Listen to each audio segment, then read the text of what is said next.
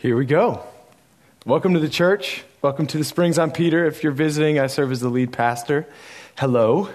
We are in week 2 of our All and Nothing series, which is our study in Paul's letter to the church in Colossae. The Apostle Paul wrote a passionate letter. It's my favorite letter.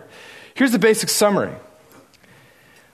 All of our sin, your sin and my sin, has led to all of the destruction in the world, especially the part where we blame the other guy and we just keep doing our thing. All of our sin has led to all of the destruction and hate and bad stuff in the world. But the gospel, the good news, is that Jesus has done all there needs to be done to remedy that. He's paid the penalty for all of this so that all things could be restored to him and he would receive all of the glory. So just a little summary, a mathematical summary for you math people. If Jesus has paid it all, then what's left for you and I to contribute to the good news is nothing. Man, we're some good mathematical folks in here. All and nothing. Now here's the thing. Understanding that mathematically or assenting to that mentally, oh yeah, that makes sense. That's different than actually living a life that you have that knowledge and that knowledge is made fruit of in your life. My life shows that I thought I knew these things.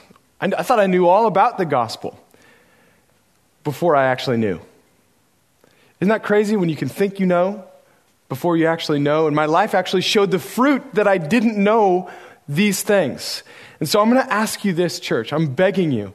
As we enter into God's word today, can you lay down your assumptions? Because here's the biggest thing. One operative reality is the biggest thing that prevents you from knowing something is what you think you know. Yeah. So we're going to enter into God's word with bravery. I'm going to ask you to stand to your feet to honor God's word. We're going to be in Colossians 1. We're still in Colossians 1. We're going to read verse 9 through 14. Paul's writing this letter to this church who had so much faith and love. He gets excited about it, but he wants to help them grow in it.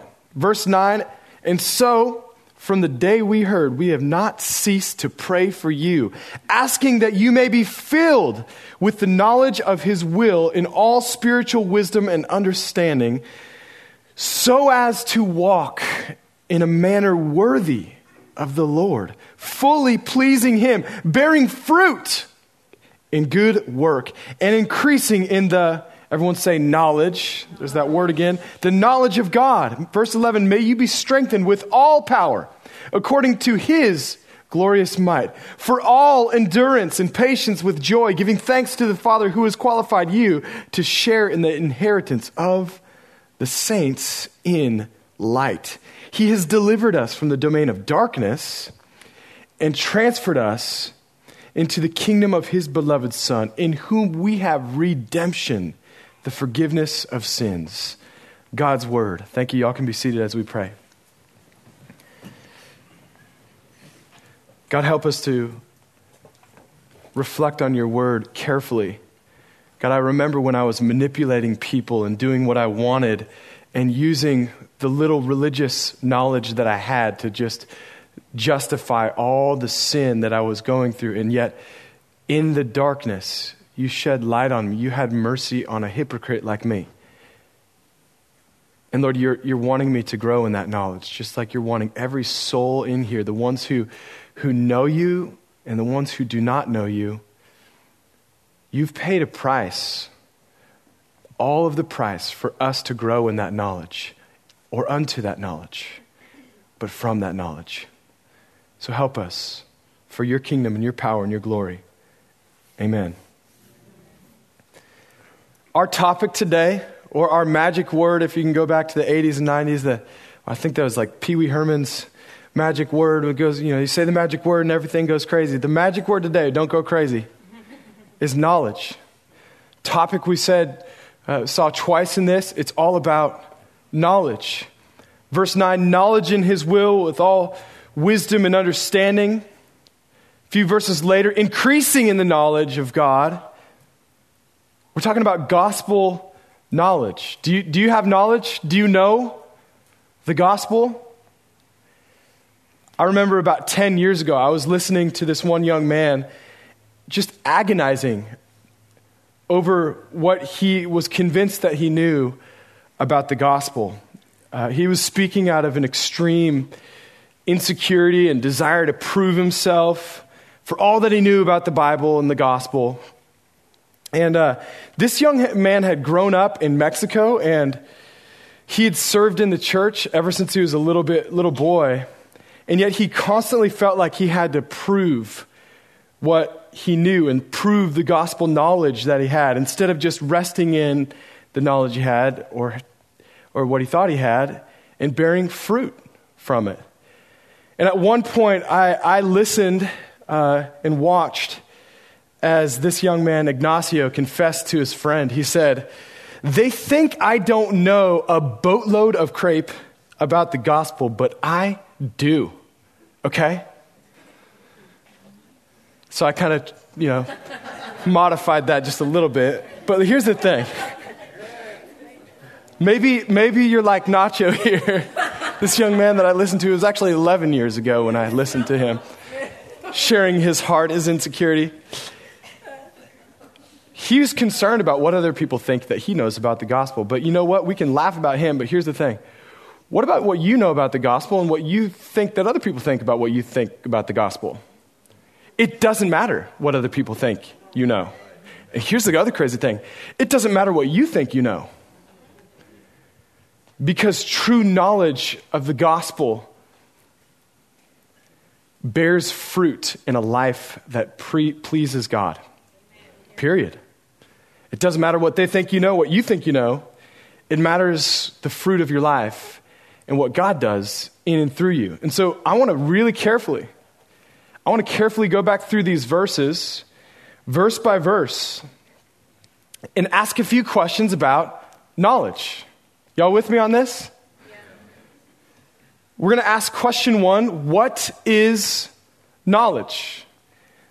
This verse starts out, so from the day we heard of this amazingness in you as a church, the faith and the love that you have, we've asked that you might be filled with the knowledge of his will in all spiritual wisdom and understanding. We're going to get back to, in a little bit, why is it that it's like they already had faith and love, but he's asking for more knowledge. It would at least lead us to whether you know Jesus or you don't know Jesus, whether you think you know him or not, we can at least agree that this knowledge thing is important. No one gets to check out of this prayer. This was a prayer for Christians. Oh, you have faith and love? I pray that you would have knowledge of his will and all spiritual wisdom and understanding, that you would grow and multiply. The Holy Spirit was very adamant that prayer be prayed by a pretty important man. And that prayer is still being prayed and still being inspired today. Knowledge. What is knowledge? Sir Francis Bacon said, knowledge is power. And here's the thing, it is power. But the thing is knowledge in and of itself, if we just pick it apart and cherry pick it, knowledge can be used for good, powerful things or for bad, powerful things. Sadly enough, some of the most wicked and hurtful people known around the world are known for having religious knowledge. Why is that? And I'm upset about that, not just because I'm mad at those people, but because I know my own propensity to know enough about something to cherry pick it and do things that are ungodly. Why is that this knowledge, we are so incautious with the knowledge of God sometimes. And so what is knowledge? Some people acquire knowledge just to win an argument. Other people use knowledge to oppress or suppress people on purpose. Some people acquire knowledge for not good reasons and not bad reasons, but just for trivial reasons, like literally for like celebrity trivia and silly things like that, to win games or arguments. But knowledge that Paul is talking about here, there's something very specific that we have to zero in on. Here's what I love about Greek that distinguishes the way this letter was originally written from English. English, we really only have one word for knowledge. But if you think about this little illustration, many of us, a crew of us, are going to Mexico next week. And in the Spanish language, there's two words. Mission team, have you been brushing up on your Spanish? Two words for to know. There is, I'm going to help you here, saber and conocer. So there's a clear distinction right in the etymology of the language between just knowledge of information and knowledge personally of people. And that those distinctions are also very clear in the Bible language, in the language it was written in. And that's important for us to know. Knowledge, the word that Paul uses here, is literally the word epignosis. From the Greek word, one of the roots is the Greek word gnosis. But epignosis literally means precise and correct knowledge. Everyone say precise. Everyone say correct. The contrast of that is imprecise, sloppy, incorrect, and celebrating all those things with a big blanket of religiosity.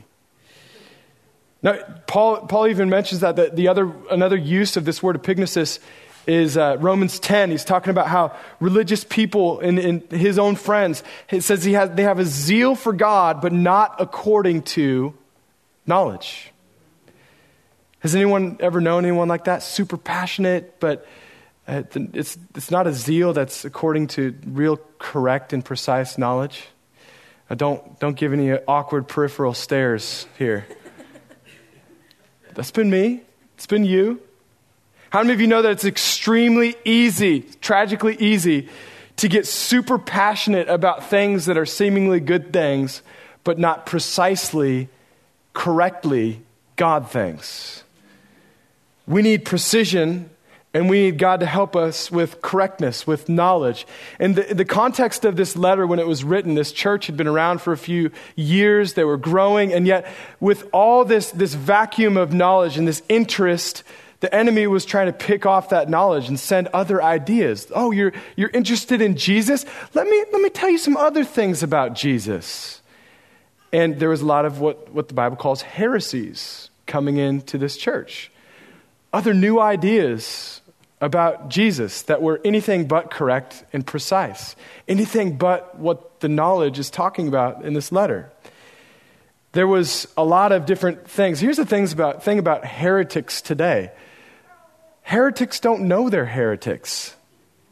They're deceived. That's what deception's all about. It's when you don't know that you're being deceived. That's why it's deception. And it's every bit as dangerous now as it was in this beautiful young church in Colossae. My wife, about 2 months ago, got a call from our bank. And our bank just wanted to verify, hey, have you been making these big purchases, transactions at Best Buy in Virginia? And we said, no, that wasn't us. And it was cool because our bank just took care of that. I love that. We did not authorize those transactions. They had to check with the identity of who we were and the intent and transactions we were making. How many people like to take the worth and the value of the identity of Jesus and make transactions with his name that he has not authorized? It's identity theft. And it might feel good. Oh, Jesus says this. Like, you know how Jesus says all roads lead to the same place? No, he did not. He said, I am the way and the truth and the life. It's identity theft. There's lots of people stealing his identity today to try to fit little pieces of what he's saying into the puzzle of what they're trying to create. But listen, Jesus is not a puzzle. He's a person. He is the same yesterday and today and forever. And he hears these lies. And he's every bit as angry about it as you are when your identity is stolen. It's not okay. You can have your own opinion about who Jesus is, but you cannot have your own reality because it doesn't change who he is. He is the same. We can't hijack the knowledge of God to make any other unauthorized transactions. His identity is what's called immutable, is the old theological term. It's the same. He's unchanging. There are no alternative facts that he accepts about who he is. He just stays who he is, and he goes on redeeming and saving and forgiving sin. We accept him for who he is, or we reject him. And so many people are rejecting him with a blanket of heresy and deception, and they don't know they're rejecting him. That's how I grew up. And God, I pray that our identity theft would be exposed for what it is. Amen. See, only knowledge that bears fruit in a life that pleases God comes from the precise knowledge of the right Jesus, as opposed to the make-believe Jesus, who has no power to heal and forgive sin. And precision is the key here, because Paul was concerned for the Colossians, and I'm concerned for us. The effects of this sloppiness aren't just imprecision theologically. It leads to life or death, depending on if we're going to the right Jesus as revealed in his word and as revealed through the Holy Spirit, who today can lead you into knowledge of who he is through his word. Epignosis, precise and correct, as opposed to sloppy, dicey, incorrect, heretical. But Paul, as much as I like to define the words in my little Greek concordance, I think the best definition of what this word means is the way Paul defines it in the text. So I'm going to go with you on this, and I'm going to take a little side note for a second. I just want to teach you a little nugget about how to read the Bible that's going to help you. Y'all ready for this? A small lesson in the New Testament language. The New Testament was written in Koine Greek. From my understanding and my opinion, there's two things about this form of Greek that is very similar to English that we can understand today. That Koine Greek is, in at least these two ways, similar to how we use modern English. First of all, it's similar because of how it was, at the time, the most global language. It was the most global language, crossing different cultures and different ideologies. This language, this Greek, was used in all over the known world at the time, as opposed to something like Arabic that is only really within one culture. Greek was like that. The other reason why Greek is, in my opinion, similar to English is the flexibility of the Greek. Meaning that the words could be used in different contexts to bring a different type of meaning. Similar to how I think English is the beautiful, versatile language that hip-hop and rap came into and started in because of the versatility of our language. Now, it's as much as it's hard for little kids to learn, and we got to learn all these rules, but it's the versatility of the language. You have to know in the Greek, and I'm going to finish my point here. You have to know in the Greek the context of how it was written to understand really the meaning of the word. Now, be careful there, because I said the context of how it was written. I didn't say the context of how we want it to be written, or how the context of how our culture is trying to rewrite it from time to time. You have to go and know the context of how it was written. So what does knowledge mean? And remember the question, and this is going to take the most time on this, what is knowledge question. The question is, what is knowledge? And I defined it from my concordance of Epignosis, but check out how Paul defines it. He says, I pray that you would have knowledge of his will in all spiritual wisdom and understanding. See, I love the clarification that Paul brings here. He says that this type of knowledge that he's talking about, that I'm praying earnestly that you grow in, it's a wisdom type of knowledge. It's an understanding type of knowledge. See, knowledge, from my understanding, it's all about what you should know. But wisdom is about how to apply what you know. Have you ever, in life, in direct maybe context of knowing God's will for your life or what you're supposed to do with a big decision, have you ever known what to do, what you need to go and do, but not known how to go and do it? Has that ever been any of y'all? So Paul's praying here for specifically the type of knowledge that has all of that, all spiritual wisdom and understanding. And don't miss this word all. Paul's praying for a type of knowledge that you can't just go get. You can't just learn enough. He's saying all wisdom and understanding, meaning that this type of knowledge can only come from the person who possesses all of that stuff.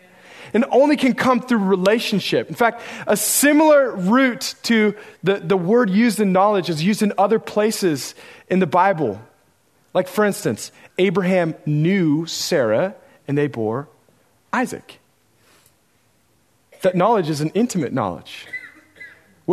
When we have knowledge of God, we're united with him. We're so close to him that things that are not of him begin to fade away from our life, and we bear the fruit of him. Not because we're trying hard enough, not because we're thinking extra hard, we got our thinking face on. It's because the knowledge of God washes us. You guys don't have a thinking face? Okay, next time I won't use that one. What is knowledge? It's a divine, transcendent, relational type of knowledge. Question 2, and I'm going to move faster here. What does knowledge produce? What does knowledge produce? Now, the answer to this question is in the question. And I'm going to read back through these verses and see if you can know the answer to the question. See if you can guess. What is the answer to the question, what does knowledge produce? Here we go. Verse 10. I pray that you would have this knowledge, this spiritual wisdom and understanding. Verse 10, so as to walk in a manner worthy of the Lord, fully pleasing to him, bearing fruit in every good work and increasing in the knowledge of God, being strengthened with all power according to his glorious might, for all endurance and patience with joy. So, what does this type of spiritual knowledge produce? Well, it's a homonym. And the question, it produces produce. It produces fruit. When you know God, it bears fruit. It bears produce. I thought a lot of people would get a lot more out of that one. All right, moving on. It bears fruit in your life. Knowledge that's from God changes you. You will live such a life that no one can go blame you for just trying harder. They'll look at you and be like, man, I know that dude. He's not like this. He's not just trying harder. He's got something else, man. He's cheating. That's the type of fruit that you'll bear. It's not your own. So personal question alert. Make this as personal as you want it to be. Do you walk in a manner worthy of the Lord, fully pleasing him, as Paul says here? Just ask yourself that. See, the point is Nacho Libre didn't have to share what he knew. He could show it. We could concern ourselves with the fruit of God. I loved show and tell in kindergarten. But it's still all about show and tell today. Show and tell. It's not either show or tell. But there's no telling without showing. What you're showing is telling. And so you better articulate and clarify. And you're not showing, God willing, your own best effort. The knowledge of God produces fruit that we're meant to show and clarify and tell and preach. We share our story. We share our 2-minute miracle. We show it. We tell it. If I showed you an apple, you would never wonder like, hey, what kind of tree does that come from? Is that the type of apple that comes from an apple tree or like the ones that come from like a mango tree? No, if it's an apple, it comes from an apple tree. If you live a life that's pleasing to God, it's because he's done a miraculous work in your life. If you don't, it's because that work is still available to you if you would just die and rest in it and be resurrected unto it. One of the assumptions of this whole prayer is that this fruit is supposed to grow. You know, remember, he's talking to people who already have faith and love, and he's saying, I pray that you would have this fruit and that it grows, right? Isn't that strange to you? Like, man, like you would think that Paul would be like, hey, you have faith and love, that's great. So send us an offering, and that's good. We're all good here. No, he says, You have faith and love, and I am praying that you have knowledge of all his will so it grows and spreads. See, he was all about the love of Jesus having a fruit that affected world domination with his love. That was Paul's prayer. And if you look at history, that sort of prayer defeated and disarmed armies for centuries. And that's still the thing that God is wanting us to lean on, so we don't lean on the Republicans and the Democrats to do what only his will accomplish. He wants us to bear so much fruit that it spreads and overwhelms the enemy and overwhelms the sin inside of us. I talked to a guy a while back, and I told him I was praying for him, and he got really offended with me. So he said, "You're praying for me? What do you think, that I just am such a mess that I need your prayer?" I took a little time out. You see, he thought I was judging him. Because I was. I was judging that he, like me, needs more of God in his life, and that it's a fruit that needs to grow. And I'm judging the same for you. And I'm praying for you the same prayer that Paul prays here, that you would have, you have faith and love. It's making my day. It's making my life. I love being a part of this church. And because I love it so much, I'm praying that you would have a knowledge with all spiritual wisdom and understanding, so much so that you would walk in a manner worthy of the Lord, fully pleasing to him, bearing with him the fruit of God, so that we would multiply and spread and take over the world with his love. Because I'm judging that that's the sort of thing that we need. And there's nothing else comparatively that matters. It's the knowledge of who he is that bears fruit. Like any good tree, you're either growing or you're dying. You're either growing and bearing fruit or you're dying. Jesus says, just brace yourself, this is going to go hard here. Jesus says that a tree that does not bear fruit should be cut down and thrown into the fire. Dang! Sometimes I want to be like, dang, Jesus, that's strong. It's true. Knowledge bears fruit. And I love how he talks about all endurance and patience. And elsewhere when he writes to the Galatians, he gets the whole list in there. The fruit of the Spirit is love, joy, peace, patience, kindness, goodness, gentleness, faithfulness, and self-control. Come on, y'all been reading your purple book. Yes. I love this. Knowledge bears fruit. What does knowledge produce? It produces fruit in your life. It changes. Now, as I get to this last question, I'm going to ask you to be super careful, because what if your life isn't bearing this fruit? First of all, it's the Holy Spirit that can help you to be honest with yourself about this in the first place. Thank you, Jesus. But if you're not bearing this fruit, please examine this last question with me, because I don't want you to be like, oh man, that's not what my life looks like, so let me really, really try hard. And you'll be like that apple tree really trying to be a mango tree, or vice versa. Don't do that. That's fruitless. And if you are bearing this fruit, if you don't understand why, and you don't understand this last question with a deeper growing understanding, then you won't bear as much fruit in the future that God has meant for you, because you won't be resting in the God who is there to bring that seed into fruition. So this last question, you all ready for this? A few people? Yes. How do I gain this knowledge?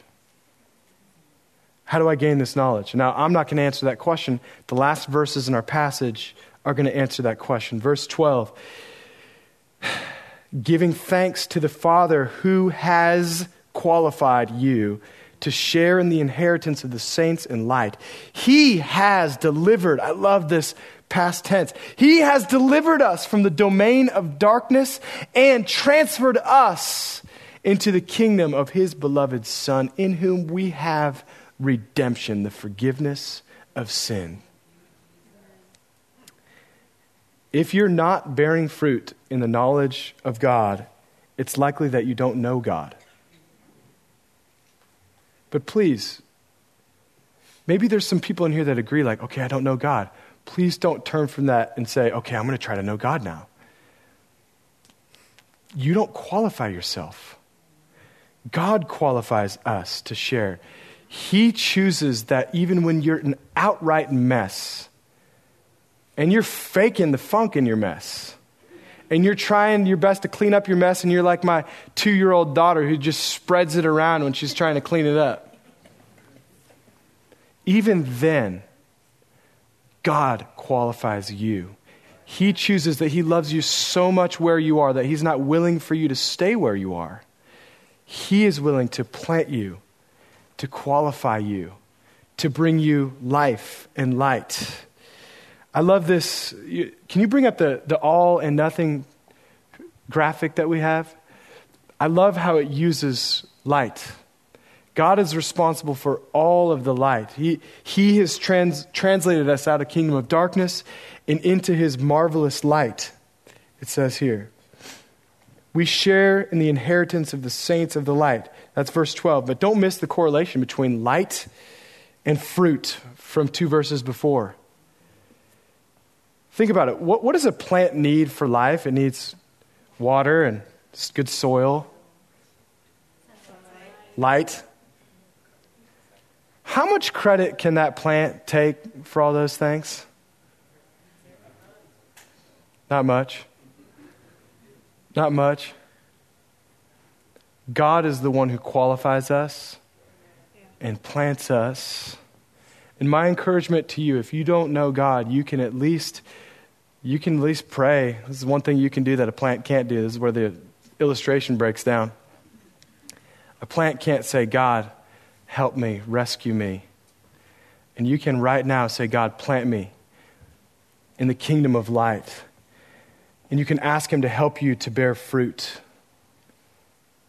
So I'm going to ask Kayla to come back up here. Can we all stand to our feet? We're going to have a moment where we sing this last song and we do business with God. We're going to sing this old hymn, Jesus Paid It All. Now, he paid it all. Have you allowed the transaction to be complete? Have you allowed that payment to enter into your account? Have you deposited the check that he's fully paid for?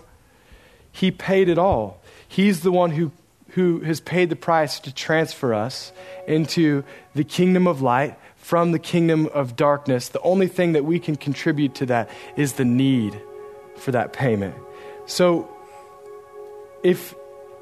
as we do business with God, I'm just going to ask you, can you give your life to the Lord if you have not yet and say, God, I'm yours? If that's you, pray that prayer right here. You can pray and God can save you. If not, if you're striving for other things, striving back to the things that you used to worry about and be anxious about back before you walked in the light, now is your chance to release those things and remember what he paid for you so that you can be focused on growing and bearing fruit. So during this last song, do business with God, and then I'm going to come up with a few other things.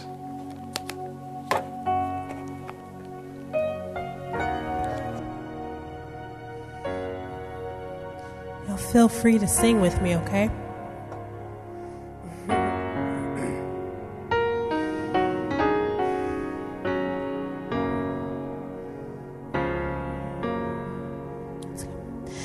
Jesus paid it all to him I owe.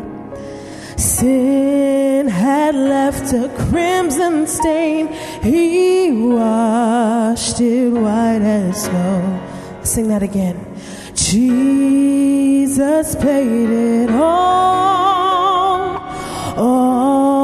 to him I owe. Sin had left a crimson stain, he washed it white as snow. One more time. Jesus paid it all to him I owe. Sin had left left a crimson stain. He washed it white as snow.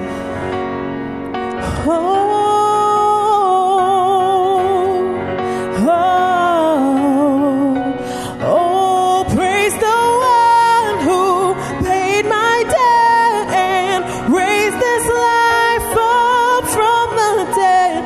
Oh, praise the one who paid my debt and raised this life up from the dead. Oh, praise the one who paid my debt and raised this life up from the dead.